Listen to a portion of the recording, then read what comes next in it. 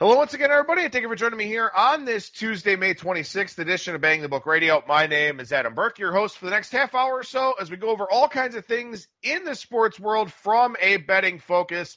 One guest on today's program, that is Brian Blessing, the host of Sportsbook Radio and Vegas Hockey Hotline. We'll talk some NASCAR. We'll talk about the proposed NHL plan that may be bringing the NHL back with a playoff tournament format. We'll talk a little bit of horse racing, and if there's some time, we'll recap what we saw over the weekend with the Tiger and Peyton, Brady and Phil matchup. It was a lot of fun, but we got golf coming back here for real on about 2.5, 3 weeks time or so. Over at BangTheBook.com, still covering the KBO, still doing NASCAR, still doing UFC, and some horse racing stuff for you as well. The Bettor's Box every Monday, Thursday. That's my KBO betting podcast. Make sure you check out Monday's edition if you missed it with that Memorial Day holiday, and another one coming up here on Thursday as well. And of course, as you know, this and every edition of Bang the Book Radio presented by our friends over at DSI Sportsbook. BTB and the number 200 is that promo code. 100% deposit match bonus for the sportsbook, 100% deposit match bonus for the live casino at BetDSI. It's only a game until you bet it.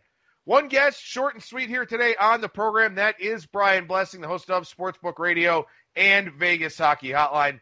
Brian, how's it going today, man? All right, Adam. I don't know. I'm thinking slowly but surely we're starting to get there. Had the NASCAR over the weekend, and okay, we have the match play golf thing. Looking forward to actual golf tournaments, and the NHL puts out their Phase 2 plan. I don't know if you've got a couple hours, you should read the thing. Yeah, it is extensive, and I kind of kept myself off the grid as much as I could over the weekend, just drinking a lot of Coors Light out by the water, and that was a fun time. But again, obviously, now a Tuesday that feels like a Monday, so it's time to catch up on a lot of different things that are going on out there. And we'll start on the NASCAR side because that's actually an event currently going on that we can bet on. And poor Chase Elliott, man. I know he's your boy, but this poor cat's snake bitten, man. I mean, talk about bad luck in the Coca-Cola 600 with William Byron spinning out. We get a caution. Elliott has to pit. Bad timing for that, obviously. Brad Keselowski wins the thing. First Ford to win the Coca-Cola 600 since 2002, but it probably should have been Elliott, and if it wasn't him, it probably should have been Alex Bowman, who won the first two stages and led the most laps. Let me ask you this. Do you believe the saying in betting that things even out? No, not at all. Nor do I. Although I had Elliott, who was a sure shot winner. He was going to pass Hamlin on the backstretch. That race because Hamlin was on older tires and Elliott had the best car. 2 laps later, the rain comes. Elliott's the winner. I had Keselowski in the last race, and Elliott gets scalded again. So I had Elliott and should have won and didn't. Had Keselowski, should not have won and did. So I guess in my small sample, things even out. For all the golf runner-ups you've had, you deserve some luck like that in some market. And the thing is, it's craziness. I mean, what did he have? He had a monster lead, and the yellow comes out, and it was his teammate. The guy didn't hit a wall; it's just a tire blew. That's the craziest thing about NASCAR. I mean, you can handicap this thing, and boy, honestly, I had a pretty good read on these with the group matchups. In this kind of stuff, but it's a car race, and goofy things happen. And you have a guy, and it'll happen 5-6 times a year where a guy's home and cool and he's got the win. And, some also grazes the wall or spins out with 5 laps to go, and it becomes a green-white checker finish and something goofy happens. But I would say this. And a lot of people are watching NASCAR that didn't watch it before. I'll guarantee you that. And I've had this happen to me 2 or 3 times. And it is the most befuddling thing. When you stand there and you watch this for hours on end, and clean air and track position is the big thing, why, with a couple of laps to go, would Chase Elliott pit and give up the lead? I mean, you shake your head at this stuff sometimes. Yeah, I don't know. It's that's NASCAR is such a tough market for that reason. There are just crazy things that happen, and even you pick a winner of a group matchup, and 5 laps from the finish blows a tire or gets rubbed or can't get around some guy who should have left the track 50 laps ago because his car's in slow motion.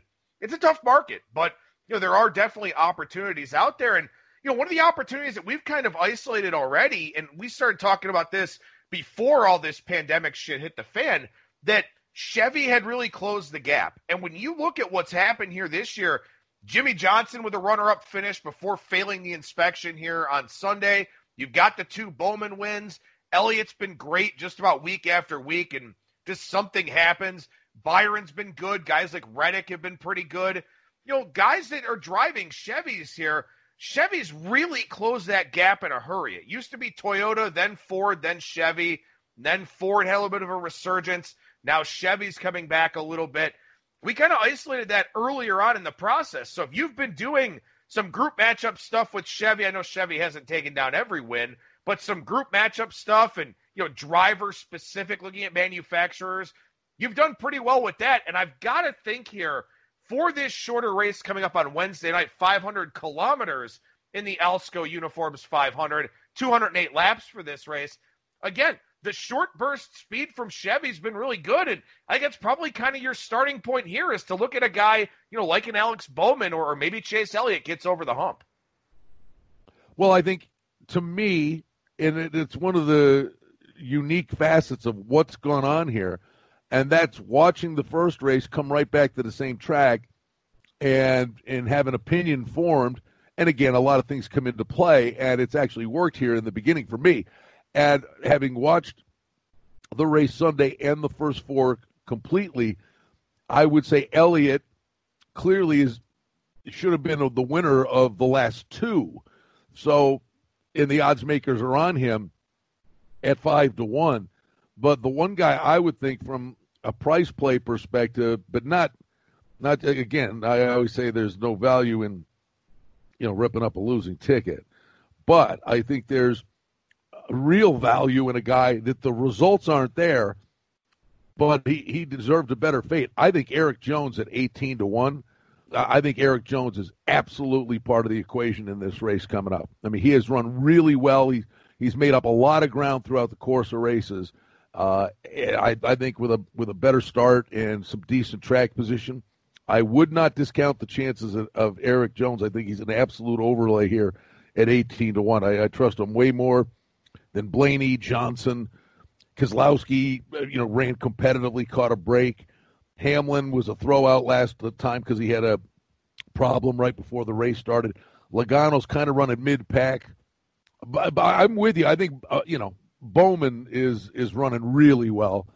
And Kyle Busch is always a factor because his pit crew is amazing. I mean, every time he goes to the pits, he's gaining 2, 3, 4 spots, or if he's got the lead, he's coming out first.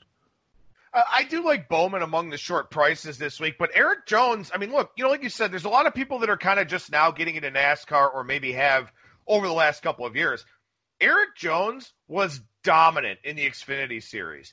The only problem that he ran into was that he was a young, immature racer to the point where sometimes he would crash out, sometimes he would get himself into some bad situations because he just didn't really have the know-how, didn't really have the wherewithal. And I get the Xfinity Series is not the big leagues. I mean, yeah, some of the Cup Series guys will go down there and run, like Kyle Busch, who won last night.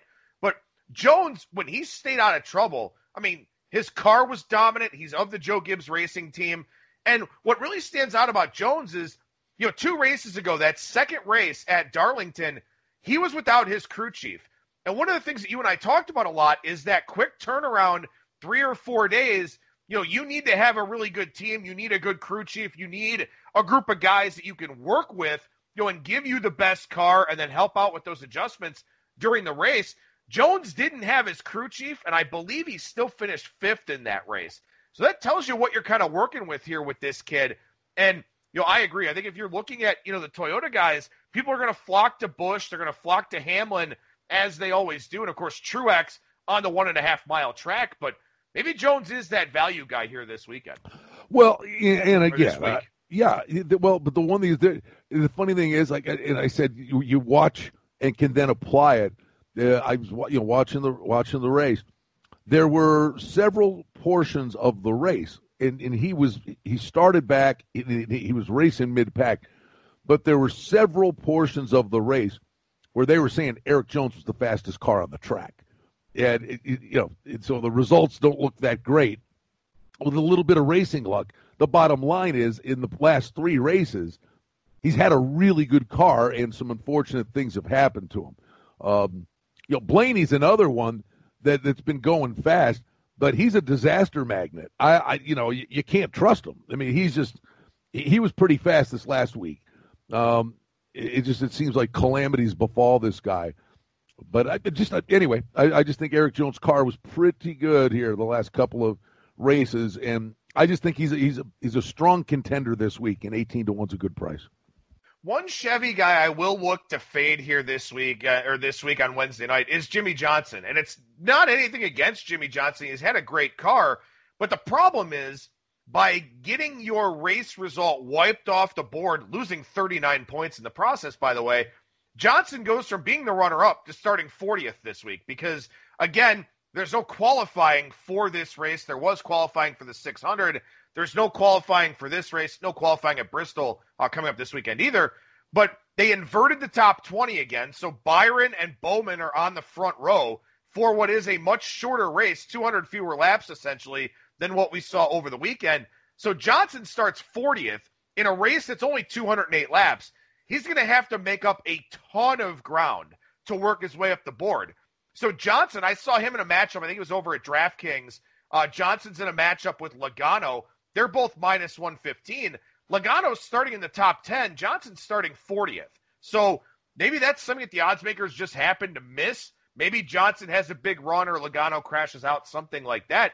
But Johnson's not going to have a lot of time to make up ground here with the shorter race starting from the back of the pack. So, again, very important to factor that into the equation here in these continued races where we're not having qualifying all the way, I think, until June 24th, I want to say, at Talladega. No qualifying. So they'll probably keep doing this inverted top 20 or whatever else. Well, I'll play devil's advocate. I agree on most of that. The one thing I would say, I don't ever get that dissuaded by a guy's got to start from the back of the pack. If you figure whatever, what's the number, Adam? If we say 40, it's a mixed bag. 40 cars start. 15 of them are flat out also-rans, right? So Johnson gets by those cars in 15 laps. Then he's racing mid-pack. Then it comes down to making up grounds in the pits. One time you do an alternate pit strategy. You take two tires, and you get back in. And I usually don't let. In fact, sometimes it'll bump the price up for you. But you're right. This is a shorter race, so a better start is more critical. But don't forget, a third of the cars are just out there so their sponsor gets on TV.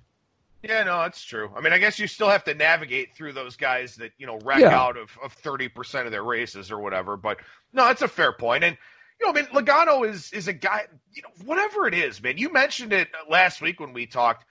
I don't know what it is, but that guy's always in the mix of something, whether it's getting into an argument or a fight, but he's always in the top 10 and everything.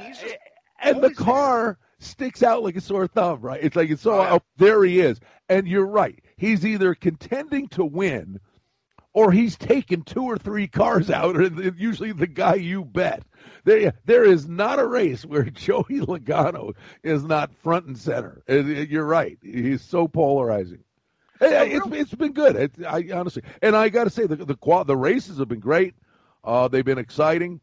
Good for them, and they pulled this thing off swimmingly, I think, and it lays out hope for a lot of the stuff to come. But if you look at this NHL Phase 2 thing, and we've been talking about this for 9 weeks now on our daily hockey show here in Vegas. It's just there's so much that's going to go into just get this stuff going. And I think Memorial Day weekend we're seeing it. A lot of states are holding firm. Some places are getting a spike. Well, they're getting a spike. It's obvious more people have gone out. There's just so many unknowns. And they say, here's the thing with all of this crap, but one day to the next, it changes. Masks are good. Masks are bad. Oh, it's on surfaces. Oh, it's not on surfaces. It's airborne. Oh, no, you got to be 6 feet. Oh, 6 feet's not close enough. This stuff has changed every day to the point where they're still learning. I'm hoping the one thing they said, oh, yeah, the virus won't survive in heat. Well, let me tell you something, bud. It's going to be 100 degrees here today. It's going to be 108 and 109 with excessive heat warnings. So hopefully the coronavirus is toast on a stick in Las Vegas because we're doing our part to do our own little sample size here that heat kills a virus. So let's keep our fingers crossed. But I don't like their chances because they haven't gotten one damn thing right through this whole thing.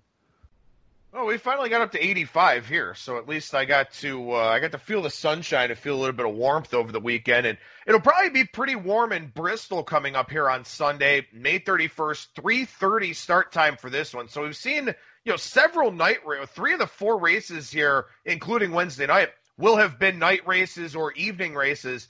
Now we should get one in the heat of the day coming up here on Sunday, but now we're not going to have the back-to-backs at the same track. We're going to try to bounce around a little bit now. But what about Bristol real quickly, since we won't talk again? It's a 1-mile track for the Food City 500 there.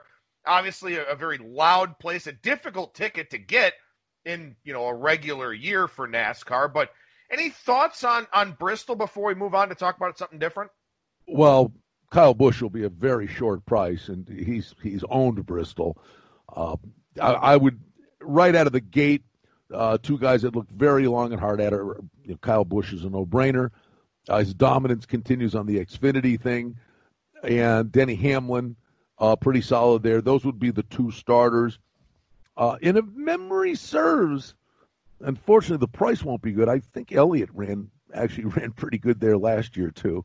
But the short track and crazy things happen at Bristol. You could take I love the restrictor plate races. I love the Talladegas, the Talladega races, because you get the big accident, and that's where you can swing for it with a big price. Like going for a guy like Eric Jones this week, it's almost like taking a big lighter to your money normally, but these aren't normal times.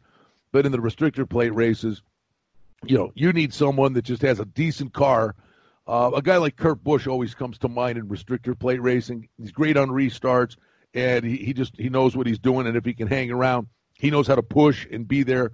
And there's a knack to doing that. You can get those big prices in the restrictor plate races. Bristol's kind of that track because, one spin, you lose 2 laps on Bristol because it's so short. One mistake is you're not going down a lap. You're going down 2 laps, and you're almost toast immediately. So one mistake eliminates a good guy. You're absolutely right. Half-mile track. My apologies for that. 0.533 miles to be exact. Kyle Busch has won 8 times at Bristol. So as you said, he'll wind up being a short price here. His brother, Kurt, was actually second to him last year. There you go. In that Food City 500. Doesn't he do? I mean, he might have pulled this stunt off a couple of times, but he wins. Like on the weekend, he wins the truck race, the Xfinity race, and the NASCAR. I mean, I think he's done that a couple of times. Like he's swept the whole weekend, every race. And that's another thing on Kyle Busch is, I mean, I wanted his head on a plate when he took Elliott out. But you got to give this guy full marks that he is just out there. He loves to race. But I think that's a big part of why he's so successful is that he's in those other races. And before they ever get to the Cup race, he's learned a lot by competing in those previous races. And I think he deserves full marks for that. I mean, he's a polarizing guy. But boy, he loves to race, and he's out there doing it. And I don't think he's just doing it. He loves to win. But I think in large part, too, that reflects itself into he learned a lot heading into the Cup race. Yeah, absolutely. 2 top 10 finishes last year at Bristol for Chase Elliott, who, by the way, actually had the most points in the night race with 46. He finished 6th, but he was up there 2nd in Stage 1, 6th in Stage 2. So a guy that probably will run at the front of the pack. So Kyle Busch, Chase Elliott, probably your 2 short prices coming up here on Sunday at Bristol. Listen to us going nuts on NASCAR. I'm like we do this whole thing on the NFL on weekly basis when we get to football. Say we're going bananas here on NASCAR. But although one other guy who actually he's just got horrific luck, but who's driving really well, and he's great to root for is Jeff Burton. And it has been. I'm losing my mind. Is that right? Burton? That's who I'm thinking of, right? No, Boyer, Jeff Burton. Clint Boyer. That's right. Clint Boyer has been driving really. Where did I get Jeff Burton? My God, no, Clint Boyer's been driving really, really good, and he's got a good car. So yeah. Boyer's another sneaky price you could play because he's been contending. He just seems to have something bad happen to him in these races. Yeah, he led the most laps and won the first two stages in the second race at Darlington. So maybe getting back to, a little bit of a smaller track at Bristol, maybe that helps him. Maybe something down the line like a Martinsville, something like that. Maybe that makes some sense for him. So he'll be a guy that we can keep an eye on here as we move forward a little bit. Let's go ahead and talk about this NHL thing because this is a big story out there. Looks like they're putting together a 24-team conference-based essentially playoff where the top four seeds would play each other for like a round-robin type format to set the seeding, and the other teams would wind up playing in a play-in round, which I believe you said is a best-of-5 here. So not set in stone, but Jeff Sherman over at the Superbook in Las Vegas put up odds on what would be some of these matchups. You'd have like Columbus and Toronto, Montreal and Pittsburgh, the Rangers and the Hurricanes, Panthers and Islanders, Jets, Flames, Blackhawks, Oilers, Coyotes, Predators, Wild, and Canucks. Again, not set in stone, but this doesn't seem like a bad idea. No, this is what they've talked about, and I think they got it right. I'm a frustrated Sabres fan. 5 weeks ago, it was going to be the top six in each division, but they got it right. The Sabres had no business being in, so they took the Rangers and threw them across into the Atlantic Cup, and I think that was a much fairer deal. The other thing that one of the reasons this dragged out so long was they wanted to do the draft earlier, kind of to get it out of the way, thinking they were going to get some big spike on TV like the NFL draft did. But honestly, after you get by the top five guys, is anybody doing a cartwheel? Oh, yeah, the Hurricanes got that forward from Minsk. Are people getting all excited about that? But the big thing was that the lottery, they were going to go back to the old formula where teams could only jump 3 spots, and the Red Wings would have been guaranteed 1 or 2. And that was patently unfair. So, the Sabres are sitting, I think, in the 7th spot, and they're sitting and go, wait a minute, so we don't have a chance. We're out. We can't play, but we can't go up and have a chance to get in the top 3 or even the first overall. So that was unfair. So now they're looking at this thing again. And honestly, some team gets in the playoffs here and goes on a heater and makes it to the Stanley Cup final and loses, but they're still going to be in the lottery and can get a great player. That's a bizarre deal, too. So the draft actually played into this. But in terms of the format, I think it's more than fair. We've always talked about teams having a problem coming off a bye, facing teams that have played. So the top 4 teams are going to get a bye. They're going to play a round-robin tournament. I don't think this is etched in stone. But from an intensity standpoint, it throws the whole thing, throws the regular season out. But from an intensity standpoint, and I don't think it changes much in terms of the seeding, honestly, because it's neutral site. It's not about home ice. But those teams will at least get games under their belt before the teams that are actually playing intense series to try to advance. And I would still say that the teams coming out of the intense series still has a slight edge, in my estimation, coming into that next round. So I think several of the top 4 quality, the top 4 in each conference, a couple of those teams are getting bumped, if not maybe half of them, because I do think it's going to be an edge for teams coming out of the best of 5. Well, and something that I think is interesting, Greg Wyshynski tweeted about this. He's the NHL guy over at ESPN. He mentioned that, the NHLPA has agreed to this format in principle, but they're talking about maybe the option to reseed teams based on, what happened there. Because, again, all these teams are going to be kind of on equal footing, shaking off the rust. You may get an 11/6. You may get a 10/7, something like that. do you want to incentivize the higher seeds? But at the same time, if the top 4 teams are playing for seeding, like you said, it throws the regular season out. So do you want to incentivize things for those teams that do well in this random round robin format, versus what happened over the regular season, all kinds of stuff like that? We still don't know exactly where these games are going to be played. So that's still something that's got to come to fruition here.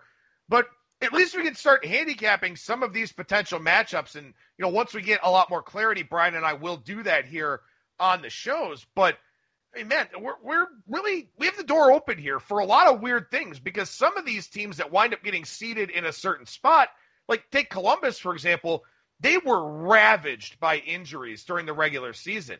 Now they've got guys back. What if Colorado winds up being, the 4 seed after the round robin thing? Well, they were destroyed by injuries during the regular season too. So there are some teams that could be way underseeded, way overseeded, based on their current roster construction. It's going to be a whole hell of a lot of fun. I just hope that, it goes off with as few hitches as possible. Well, it's fun to at least consider it, and you want to see how this is all going to play out. And again, the incentivizing, I don't know what the incentive is, honestly. Again, it's neutral ice with no fans. So it's not like, oh my God, we're going to have home ice advantage or things of that nature. Right? And the other thing is, when they get back, literally, you're going to watch this. I'm telling you, the eyeball test is never going to be more important than this, because it's like anything. It's like, Baylor is unbeaten on the fast track to play in the national championship game. Oh, they suffer a loss in week 9. Okay, they're still one of the top teams in the country, and they're gonna play in the Fiesta Bowl, and then they lose again another one, and now they're playing in the Independence Bowl, and they don't want to be there, and you can see it. And there are going to be teams, you're just going to see it, that this is goofball stuff, this is quirky. It's going to happen, and you're going to see some teams that are disinterested. The one thing I'd say on these first round matchups, there's 2 I really like. One is Columbus. I think they got healthy. Going against the Leafs, I think Columbus has a gritty nature. I think Tortorella will have them fired up. Toronto's a real skill set kind of team, but I think at the plus price, I would definitely look at Columbus. And the other one, and again, not throwing darts to a degree, but of the first round matchup, really like Winnipeg over the Flames a lot. That would be my best one there. I think Hellebuck's having a great season, and the Jets' defense has been sketchy. I thought Maurice did a really good job with him, but the Jets have firepower up front, and I think the better goalie. Really like the Jets over the Flames. Well, that's the thing. Once we know exactly what's happening here, what some of these – I think that, the 5-12, 6-11, 8-9, 7-10 type thing, that's probably pretty set in stone at this point in time for that play-in round. So at least we can start looking at some of those things. But you start talking about the Oilers, and, I saw the Oilers out in Vegas. I know you and I were kind of texting back and forth a little bit. That's a real skill-based team. What happens with this long layoff without the opportunity to play together, gel, all that kind of thing? Does that really make it an uphill climb for a team like Arizona going up against a Nashville team that's kind of been set in its structure for a long period of time? It's almost like not even just matchup dependent, but almost stylistically, some teams are just going to be in better shape than others. The Islanders just play a muck it up, real slow, neutral zone trap defensive kind of game. Does that benefit them in a format like this where teams are already going to be a little bit inconsistent, not as much chemistry, not as much up and down the ice type thing? Maybe that's something you want to consider a little bit. I hope. I have a future on the Islanders, and it's funny. I made that play, and about a week after I made the play on them, they just went into free fall. So the break actually came at a good time for them in a series with a coach like Trotz and that frustrating style. I think Carolina's another team I think is sneaky. And you talk about bad beats. Not a bad beat, but that's not a refund. I'm stuck with that Islanders ticket. The one that kills me is I had Terrell Hatton at 150-1 to win the Masters. Bet him last fall. He comes back with a runner-up finish and a win, and now he's down to like 60-1 to win the Masters. And I had him at 150-1, and they closed that market. That was a refund, and I got to come back and bet Hatton at 60-1 instead of I had him at 150-1. There's all kinds of things that bet Terrell Hatton, because I'll just tell you, just because I know I'll have something to whine about if he wins the Masters. Well, and speaking of altered calendars here, we've talked about that quite a bit with horse racing. And, of course, we talked about the Belmont last week and how it's moved to June 20th here. We didn't have the exact date until we were basically right off the air. Wound up seeing that it was going to be June 20th. But, the Matt Wynn Stakes was at Churchill over the weekend. That's a Grade 3 race that wound up being 4 Kentucky Derby points, and that was won by Maxfield, who won the Breeders' Futurity, then wound up being out of action for a long period of time. He winds up winning that. I know you were talking about a big turf race at Santa Anita over the weekend. Some of these races that they're not throwaways by any means, but they were part of the spring meet. They were after the Triple Crown races, stuff like that. All of a sudden now, those are going to have much stronger fields as trainers point their horses towards these big events. Bob Baffert sending both Nadal and Charlatan to the Belmont Stakes here on June 20th. I thought that was kind of interesting, not keeping one for the Santa Anita Derby. A lot of moving parts in horse racing and a lot more tracks continuing to open up too. No, there's no doubt about it. In fact, a great race over the weekend, that Shoemaker Mile. And Raging Bull won the race. And it's funny, I actually had this horse, and Chad Brown had a couple of horses in the race, and it never fails. It was the longer priced of the Chad Browns, not by much. They hammered this horse without parole, and I was just looking at the racing form going, this horse, just a stick out. And the funny thing is, without parole, kind of had more wins and a better resume, but he'd been in trouble the last couple of races. But it's one of those kind of handicapping lessons that I think maybe you learn over the course of a lot of years. And I'm looking at this horse, Raging Bull. And he'd finished third in like his last 3 races, and the last time you saw the horse was in the Woodbine Mile. But the horses he was losing to, the one name's escaping me, is Street something. He kept running into this horse, and then the other horse that showed up in 2 of those races was Brick and Mortar, and Brick and Mortar won the Breeders' Cup Turf or the Breeders' Cup Mile. And I'm like, now he's running against these horses, and really the horse he had to beat was his stablemate.